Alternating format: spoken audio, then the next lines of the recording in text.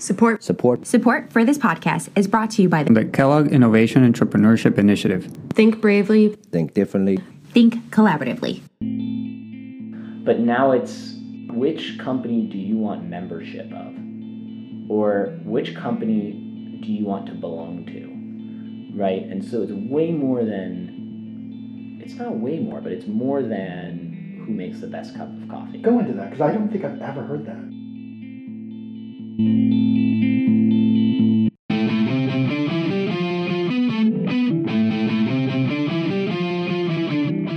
Hello, you're listening to My Startup Journey, a show that highlights the business and individual stories of innovators, educators, and Kellogg students. Our guest is Lucas Phillips from Brew Bite Coffee.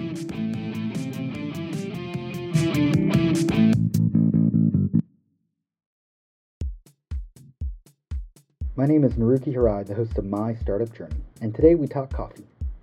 I used to think that if you paid $2 for a cup of coffee, it was a good cup of coffee. If you paid $3, it was a better cup of coffee. And if you paid $4, it was premium coffee. Not anymore after talking to Lucas Phillips from Brew Bite Coffee, a student-managed cold brew coffee shop in Northwestern's Annenberg Hall and Main Library. Brew Bike recently placed second in VentureCat and raised $800,000. In this episode, Lucas shares how his New York City coffee experience shaped his views on brand ethos and identity. But first, Lucas talks about his beginnings on the Upper West Side, his young start at entrepreneurship, and his favorite coffee shops. Growing up in New York it's just a pressure cooker environment. The amount of wealth and success and lack of failure that I was exposed to was it wasn't hard, but I can't characterize it as hardship, right? I was in a high school where with a class of 145 kids. 8 of them are at Northwestern, 6 of them went to Yale, 2 or 3 are at Harvard. I mean, over 25% of the class is at probably a top 10 school. My family would vacation at Fire Island every summer, which is a island off of Long Island. It's about 3 miles or something long, but it's very thin though. One side's the bay, one side is the ocean, and there's no cars, it's all boardwalks. You take a ferry there and just bike everywhere. So every morning at like 5, I'd wake up and go fishing, and then I would sell my catch. If I got a big fish, I would sell it to the market. If I got little fish, I would try to sell them. I would fillet them. This was like when I was 11 or 12 years old. I would fillet them and sell them on the dock in the daytime. And it was never because I wanted pocket change. It was just because I enjoyed that process. I think it was cool to wake up every morning and like do this thing and have fun doing it and work on something. And then take the product of that, which at the time was these terrible tasting fish that I caught and tried to sell, and put them on ice in a presentable way and try to sell them to people. And the interactions that I had with people, those are really fun. So when people say, what are your hobbies? I will say unique dining experiences, because it's not just the actual thing that I'm eating, it's the experience of walking into a restaurant and just everything till I sign a check and walk out, right? So at a place like Green Street Smoked Meats, which is in the West Loop, it's a bread and soda coffee restaurant. It's this crazy experience from when you walk in. It's this warehouse that is... And they have Supreme punching bags. Yeah. I thought it was really cool, and I feel like as a New Yorker, you can kind of respect that, yeah. Yeah, totally. And so it's a great space. Everything Brennan Soda Coffee touches is awesome. And it's the whole experience, right? And then it's the music, it's the smell, it's the drinks, it's the company, it's the layout and the aesthetic and the service, it's everything. So I've just always been drawn to that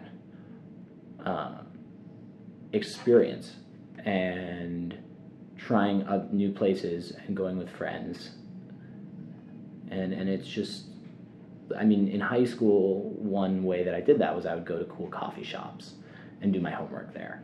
I had a number of cool coffee shops on the Upper West Side where I would just go do my homework. A number of times I would go to Brooklyn to Devoción, which is my favorite coffee shop I've ever been to. Is it in Williamsburg or? It's in Williamsburg, I believe. What attracted you to it, to those places? If you look up Devoción, like people who are, any listener will get it. It's just like brick walls, cool, like leather furniture. There's one of the walls is covered in plants and grass. There's a skylight, so the lighting is really good. The coffee's amazing, right? But it's not all about the coffee. I mean, my whole thing is coffee can only be so good. Like, you can have the best cup of coffee, but if you get it at Dunkin' Donuts, if Dunkin' Donuts is charging $8 for the best coffee in the world and you buy it, it's still not going to seem as good as getting a $4 cup of coffee at Devoción, right? Because it's way more than the actual liquid. And so I would try to find the places that had everything. Now we shift our conversation to the elephant in the room, Starbucks. Whether coffee people love or hate it, Starbucks is the coffee standard. Our conversation morphs from brand ethos to coffee identity to marketing strategy. I mean, that was before my time, right? I was born in 1997, so I didn't see the rise of Starbucks. Okay. But by the time I started drinking coffee, Starbucks was everywhere. Yeah. And I've never liked Starbucks hot coffee. Or cold. I can never consume. I still can't consume it. I remember having a taste of it once, and I've never had it since. It's just too bitter for me. But what I've seen, and I think what's happening, is there's a rise of a lot more specialty coffee shops, is I think the term. So places like La Colombe, Intelligentsia, now it's Limitless Coffee and Tea, who we're buying coffee from. There's a number, and now there's so many of them I couldn't even start to list them. Irving Farm Birch Coffee are two of my favorites in New York. And Starbucks is losing market share because there are smaller players who are less corporate and more local who have more appealing brands to a lot of people. And I really don't think it's that product driven. If anyone's on the front lines of product, it's probably Starbucks, because they do more R&D, like R&D work than I think any of these places. But the actual brand that these other smaller chains are bringing to the marketplace are just more appealing to people, and the world is getting less corporate. I mean, consumers are choosing less corporate products, right?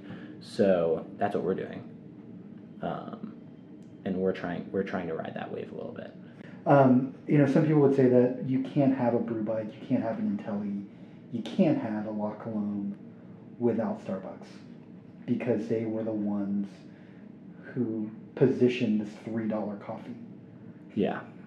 And I think there's a point to that. I mean, and I just want to hear kind of your thoughts on that. Yeah, on that. Just, I mean, it's interesting. No one's ever asked me that, and I've never heard that. Oh, okay. But I totally agree. I mean, Starbucks is great. Like, Starbucks has Brew Bike. Yeah, Brew Bike wouldn't be here if it weren't for Starbucks, right? La Colombe would definitely not, and investors wouldn't see potential in these businesses if it weren't for Starbucks. They all want the next Starbucks, right?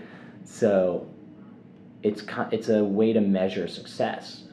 Starbucks is kind of a benchmark, and it's a goal, I guess, and it's something that it's a reference point that we've used countless times. I mean, we use it to raise money. Like, we'll talk about how our prices are in line with Starbucks, and that saves us 3 minutes of explaining our pricing strategy, because we can just say it's in line with Starbucks, and everyone's like, okay.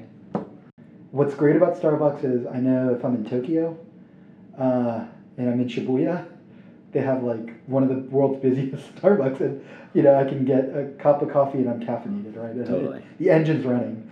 but it tells me something about the quality that you're looking for, because I think you position your quality against it. So this is strategic, right?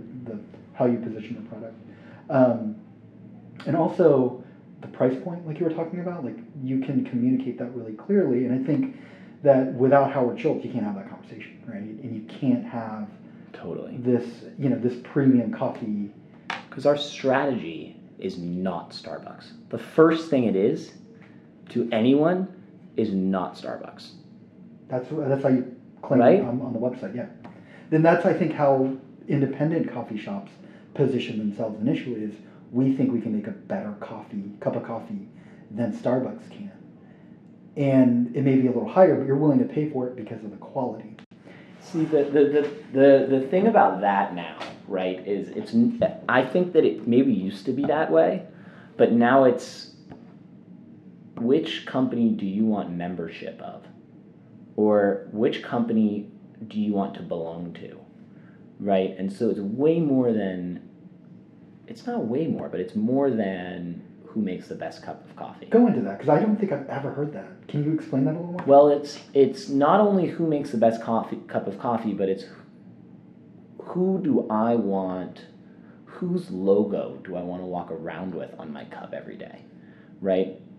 And you're seeing it in clothing a lot. Like, think about the person who walks down the street wearing Patagonia. What is that? Like, I'm not even going to go into what that says about that person, because everyone knows what it says. Or the person walking down the street wearing Gucci, or the person walking down the street wearing another highly branded form of clothing or something that says a statement about who they are and what they consume. Let me frame this in a way that I can understand it. So it's like the Instagram picture. If there was one picture of a person and you saw it on Instagram, what would you think about that person? Is that kind of where? It's something like that. Okay. I mean, I think it's right. It's the whole influencer thing. Yeah. How there's these people who have tons of followers, and they're curating their profile to consume certain brands, or not. It's no longer consuming; it's promoting and getting paid to say this brand embodies me, and if you want to be like me, you should consume this brand too, right? And there's brands like Nike, for example, I think Nike's brand statement is "there's an athlete in everyone," or something like that, right? Which is way more than sneakers. It's not product focused; it's belief based. David Kelbach is one of our mentors from Tacklebox and the Garage Connect was with him, and he explained this to us about 3 or 4 months ago, and we've thought about it a lot, right? It's that brand statement. Any athlete that would want to be a part of that, or if anyone who's aspiring to be athletic would want to be a part of the Nike brand and consume it. What we're going for doesn't really exist in the coffee market right now. There's no brand that is for young people. Coffee, the youngest brands I think are for people right out of college, and so we are. With this student-run model, we think that we can really get into the college coffee scene, and by doing that, we will be the first coffee brand to interact with these young people, and that's super valuable, because then we can follow them until after they graduate, and as long as we can find the right messaging, right, which we've done at Northwestern, I think, in just 3 years, we have a lot of clout there. I think what's interesting is I never thought of coffee as a lifestyle choice. I think when I think of coffee, I mean, I think of the product itself. Yeah. Well, it's like I prefer Intelli because I like to drink Intelli. I've never heard it as I like Intelli because it says something about who I am. Well, there might be coffee on this shelf in a Citarella or like in New York, let's say, that tastes way better than Intelli, but the packaging is pretty cool, and it catches your eye. It's the same as craft beer. So, and I don't think that's wrong, by the way. I think that if there's brands that can tap into people's emotions, I mean, I consume brands that tap into my emotions, and I'm okay with that. There's a lot of people who are like, I don't like that, and judge it negatively. But if it increases people's happiness and helps them live a life that they want to live by XYZ guidelines, then great. Yeah, and I think that the fashion aspect is like a really good example of what you're trying to do. Is you're not just talking about coffee at that point. You're really talking about who do you identify with? The common term now is brand ethos. So what is the ethos of consuming that brand that you put out? Or yeah. Well, I mean, go ahead. No, I mean that's. I think I've explained it. Yeah, I mean, I think that I've never heard anyone explain it. Like every time I mean, it's just mind-boggling to me because every time you kind of go into a Kellogg classroom about coffee, it's about the quality of the coffee, not about necessarily who you are. Now, they may say something like, if you go to Dunkin' Donuts, you are a truck driver or whatever, like a 9-to-5 commuter in the suburbs or whatever. If you drink, let's say Blue Bottle coffee, you live in Brooklyn. So Blue Bottle is like Brooklyn, or I'd say San Francisco. Yeah. There's this company, Black Rifle Coffee, I think is what it's called. What is that? I have no idea. Yeah. So, that's great. So I think it's called Black Rifle. It's like the Blue Bottle for like non-urban liberals, like on the other end of the spectrum, and it's really successful, and we don't even know about it. So, and it probably has amazing product. So I'm sure it does, right? Because it's a big coffee company. So it's more than the product itself, it's how people target the branding. And I think that what's taught in schools, or what I've learned in class, is still very product-based. And there's a shift happening towards more belief-based branding. So like, we believe there's an athlete in everyone, Nike, and they're ahead of the trend on that, and there's a lot of other businesses that are doing that. Limitless Coffee has, like, we believe potential is limitless. Someone's potential is limitless. I think that's their belief statement or something like that. And what that does is it just taps into a whole nother level of emotions, and yet it's not mainstream yet. But I bet you if you go and look at the most successful or the most valuable brands, not companies but brands, they're all doing that at this point. And what I'm noticing is that there's a lot more, like the brands that I want to consume and that I think that resonate, that people who consume Brew by Coffee consume, are ones that are belief-based. And I'm intrigued by that, and I'm excited to see how we can grow with it.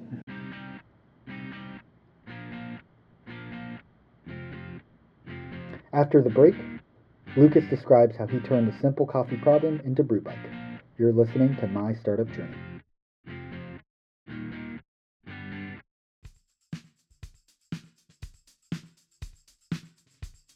My name is Lucas Phillips. I am the founder and chief growth officer of BrewBike, and you're listening to My Startup Journey. So if you're trying to fuel your day and you're on Northwestern's campus, you can swing by our store in Annenberg Hall, Cafe Bergson in the library, or The Rock if it's a beautiful day. In the pipeline is UT Austin, where we'll be launching in the next few months. We have a bunch of other campuses on our radar, so check out our website to see where we're going next. We have a Facebook account, facebook.com/brewbikecoffee, instagram.com/brewbikecoffee, and an awesome website, brewbikecoffee.com. Thanks for listening. Earlier, Lucas shared his insights on brand ethos and the coffee industry. Now, Lucas talks about how he incorporated his experiences and ideas into a solution at The Garage, Northwestern University's startup incubator. When I got to Northwestern, I jumped into things at The Garage, which is the student incubator, and threw myself in there. I mean, I really got involved as much as I could, as quickly as I could, because I knew that was where I needed to be in order to work towards my goal. And Melissa Kaufman told us two things. She said, one, you're not going to make money for a really long time, so don't think about money. And two, you need to find a problem before you find any solution. Like, don't think about your business model, just think about the problem that you're solving in the marketplace. And when I arrived at Northwestern, it had just opened. The garage literally opened its doors the fall when I arrived, which was perfect. So there's a group of us that people joke about. They call us the Garage Firstborn. And there's like a few different startups that came out of that group that are doing quite well, which is exciting. Anyway, so I recruited a partner, actually, one of my friends from high school, Brandy Gadould. I kind of came up with the problem, which was it's too hard to get great coffee on college campuses. It took months to refine it to that, but it was somewhere in my mind, and it was student-run coffee shop was the solution. Student-run coffee business was the solution. So with that, I talked to her. She was in. We were both really down to build a cool brand. That was, again, we didn't know that was what it was, but that's all we worked on, kind of like the vibe. And so we were 18. We sent an email to the director of dining, Ken Field, who we met with, who then was like, no, you can't open your own student-run coffee shop on this campus, but you might be able to do it with Sodexo, who was the food provider at the time. So we worked in a Sodexo coffee shop in the library, Cafe Bergson, for 3 months, all different shifts, from the first thing in the morning to literally like 2 a.m. in the morning. It sucked. I mean, the work experience we didn't like, the employees were so unhappy, and the brand, no one liked this place, right? And we quickly learned that we could work with Sodexo, but it would be working for Sodexo, it wouldn't be working with Sodexo. And so we quit, and we wanted to do something entrepreneurial, not intrapreneurial. So at that point, we had nothing, we had no ideas, we had no funding. We were NU Student Coffee. We were not Brewbike yet, because we just wanted to keep this filler name until we had a real idea. So we thought of a coffee bus, too high capital, and just not happening. We thought of a coffee tent, too operations heavy, permit wouldn't have worked. And then we met Matt Matros, who is the founder of Protein Bar, and he had just exited and flown around the world for a year when he came and gave a talk at the garage about this new coffee company he was opening called Limitless Coffee and Tea that was going to be the biggest cold brew brand in the nation or whatever, which it's actually could be in the next few years. He was done talking, and we just grabbed him and brought him to a room in the garage and picked his brain, and he was like, you should just get a coffee bike, one of these cold brew bikes. Cold brew's on the rise. You're ahead of the trend right now. This was early 2016. We were way ahead of the cold brew trend. And so we quickly threw together a crowdfunding page, made a cute little video, and raised 10 grand within 2 or 3 weeks. Our goal was 5 grand. Then Melissa Kaufman was like, oh my God, these guys are rock stars. We're going to put them in the summer accelerator program, give them another 10K. So we 20,000. Believe it or not, we still maxed out a credit card that just got paid down with the venture cap second place winnings. But so like 25K in capital, I'd say from between 25 and 35K all along until the pitch kind of this spring when we fundraised is how we got to 150,000 in sales. And so that summer in the accelerator, we fabricated the bike with Heritage Bicycles in Chicago. That fall we launched the bike. We almost went out of business at the end of the fall. We had no idea what to do after it started snowing. We then got an opportunity to open up a retail shop indoors, which is the Brewbike shop in Annenberg Hall, which is the one you were talking about earlier. We only sell grab-and-go things there, so cold, like to really keep a quick cycle time.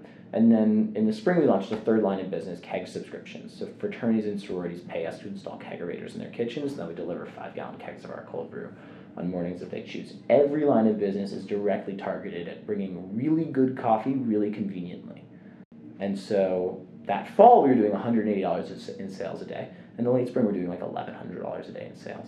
It was craziness. So if I understand this correctly, the first iteration was you would go on bikes across Evanston, or we would park our brew bike in the most high traffic foot locations on campus where coffee's needed most, right? So at the Rock or in front of Tech are really the two spots that we tested where people would love to be able to get really good coffee incredibly conveniently. because we only served cold brew on tap, hot coffee, and grab-and-go pastries, and really quality food that didn't need preparation. How does the operations work? So where do you actually brew the coffee? We brew the coffee. We started out in the basement of my fraternity in the kitchen. We don't do that anymore. Don't worry. That was a commercial kitchen too. In fact, we were the only business in the city of Evanston that used that space as a commissary. And so at the end of that year, the city changed its regulations to say that fraternities and sorority kitchens couldn't be commissaries for businesses. I think it's because of us. So it's a brew bike rule. And so what did we do? We called them and we said, so what's a commissary? And they told us exactly the guidelines again. And then we went out and we found a space with the university that works. Coffee's pretty low liability in terms of food safety. So it's a matter of just having a space that checks all the boxes and making sure it's clean. But there's really no special sauce to brewing the coffee and all of that. And what is the process like? Do you start? I mean, is it like a tub of? It's a tub of coffee and water, specific ratios for different flavors, and amount of time. 16 hours is what we do. So this is cold brew. Yeah, it's Okay. all cold brew. It's all cold brew. Strain it, dilute it because it's a concentrate after we strain it, and then pour it into a keg, seal it, and take it to where it's being served. And that's a specific advantage of brew bike is that you can actually. I'm assuming if you put it in a keg, you can store it for longer times. Oh my God, we have coffee in. I mean, we would never serve this to customers, but there's coffee that I drink that's like 60 days old now. Yeah, it's August 1. We made this coffee in early June. It's still in our fridge. I'll dump it at the end of the summer. But over the summer, like, we have leftover inventory, and I just fill up growlers and bring them to my room, and they still taste the exact same. The other advantage of kegs is that, right, you have all of this pre-prepared coffee. So all you need to do is take it to the location, tap it, and just pour it. It's really quick cycle time as opposed to making a latte at Starbucks. You don't need an espresso machine. You don't need an espresso machine. Yeah. And there's nothing more frustrating than waiting behind people who are ordering double macchiatos with skim milk and vanilla, and it's just, I hate that. And can you tell me about how you staffed the organization so it's all students? So I'm a learning and organizational change major. I'm an effective leader, but not as good of a manager. So I've found other people that I can partner with and kind of lean on for management stuff. That's Eli Goldstein, right? Eli is actually launching our Arizona location right now. He's a first full-time employee and partner. And then Eli, when he graduated, Carla Hernandez is now our director of HR. And so these people are amazing managers, and they hire students. And there's so many students who want to work for us. We get like 50 to 80 applications for like 5 or 6 openings every quarter. And that's because we're paying competitive amount to other campus jobs, but we're providing such an empowering workplace. Why do students want to work for Brew Bike? It's all by students. There's no board manager who wishes he or she were doing something better with their time. Everyone on the team is doing more than what is, I guess, culturally expected for them at this point in their lives, I think. So like Carla, for example, is managing 40 employees. I mean, that type of experience, I don't think college students get, but they're more than capable of doing. And they rise to the occasion with the right tools and kind of management. It's letting them fail and then discussing the failures and learning from them and improving. And so we think that that's a replicable thing that we can create on other campuses, especially now that entrepreneurship is so hot. Let's talk about your expansion plan. So you plan on expanding to Arizona? Yeah, where we'll probably need 80 to 100 students. Really? I think so. At the University of Arizona? Yeah, University of Arizona, It's a big Tempe. campus. It's like the biggest campus, I think, in the U.S. It's one of them. We're trying to do 5 bikes, 1 shop, like 20 keg subscription accounts by year 2. I think the Northwestern, there's a lot more potential for growth in Northwestern and in Chicago, at UChicago maybe. And so we're looking into that as well. How do you kind of see the 5-year roadmap? So as we grow to many campuses, I think the brand is going to get traction. There's going to be room for CPG as well. If we can position our subscription or CPG, whatever it is, correctly, you could see a college student graduating and ordering Brew by Coffee to their home every morning as a reminiscent of college type thing. Or not reminiscent of college, but as a something that connects them to their college experience.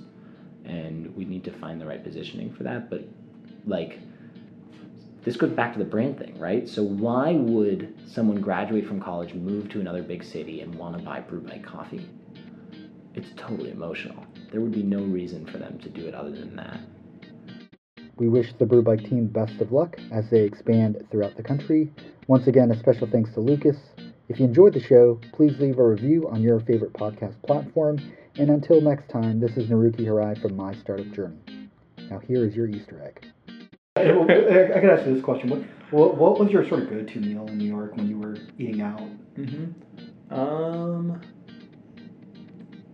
It kind of depends on the neighborhood. I think it was always an Italian spot or a sushi spot. In my neighborhood on the Upper West Side, there's this place, Celeste, on 85th and Amsterdam. That's like the neighborhood, one location spot, and the owner was always there, and I knew we would just go, and he knew every patron. Oh. And then down lower on the Upper West Side, there was this place called Parm. That's a Carbone restaurant. Yeah. So I'd go there with my friends. That was more like a friend's place when, I don't know, it's just a totally different vibe. It's like updated, and it's a Carbone restaurant. And then downtown, there's this place Emporio that I love to go. My all-time favorite meal, I can't believe this didn't pop up, is Cafe Habana. Never heard of it. Where is it? It's on Prince and Elizabeth.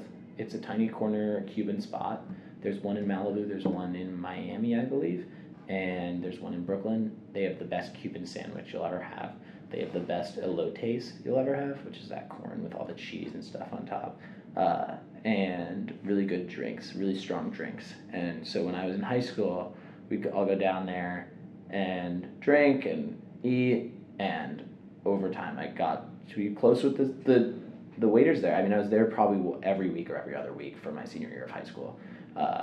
And that's like, when I go home to New York, home includes a trip to Cafe Habana.